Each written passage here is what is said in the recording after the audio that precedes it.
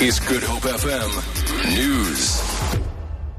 Good morning. A police officer has been shot and wounded outside a voting station in Athlone. 4 armed suspects attacked the sergeant early this morning and robbed him of his service pistol. Western Cape Police spokesperson Andre Trout says the suspects fled and have yet to be arrested. He says a second police member who was also present was not harmed in the incident. A fire at the Wynberg Boys High School has caused major damage to one of its buildings. Cape Town Fire spokesperson Theo Lane says no one was injured as the premises was unoccupied when the fire broke out. Fire damaged a large section of one wing of the school, the academic wing. It was the 3rd floor, the roof, and 2nd and 1st floor was also damaged by the fire. The building sustained significant damage, as well as school furniture that was in the classrooms.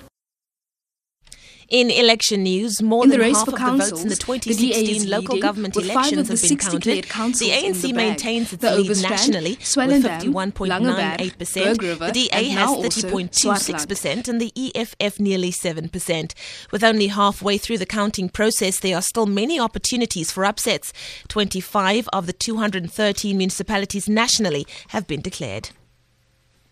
In the Western Cape, the Swartland municipality is the latest council to be declared. The DA has retained control of winning 16 of the 23 seats in the Swartland. The ANC has 6 and the EFF has 1 seat.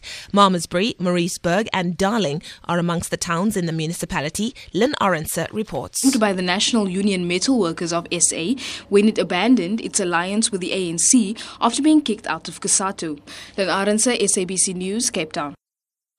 With 74% of the vote counted in the Western Cape, the DA still leads the race for seats. The party has so far secured 211 seats in the province.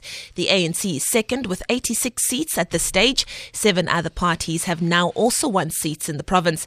ICOSA has 3, while the EFF and the KGP have both managed to secure 2 seats each. And then finally, Canada has launched an inquiry into the disproportionately high rate of disappearances of Indigenous women and children. The subject has attracted international criticism. More than 1,200 women and girls have disappeared or been murdered since 1980. The previous Conservative government largely attributed this to domestic violence. The current Liberal government says there is a systematic problem of racism, sexism, poverty and a colonial legacy that must be investigated. For Good Hope FM News, I'm Leanne Williams.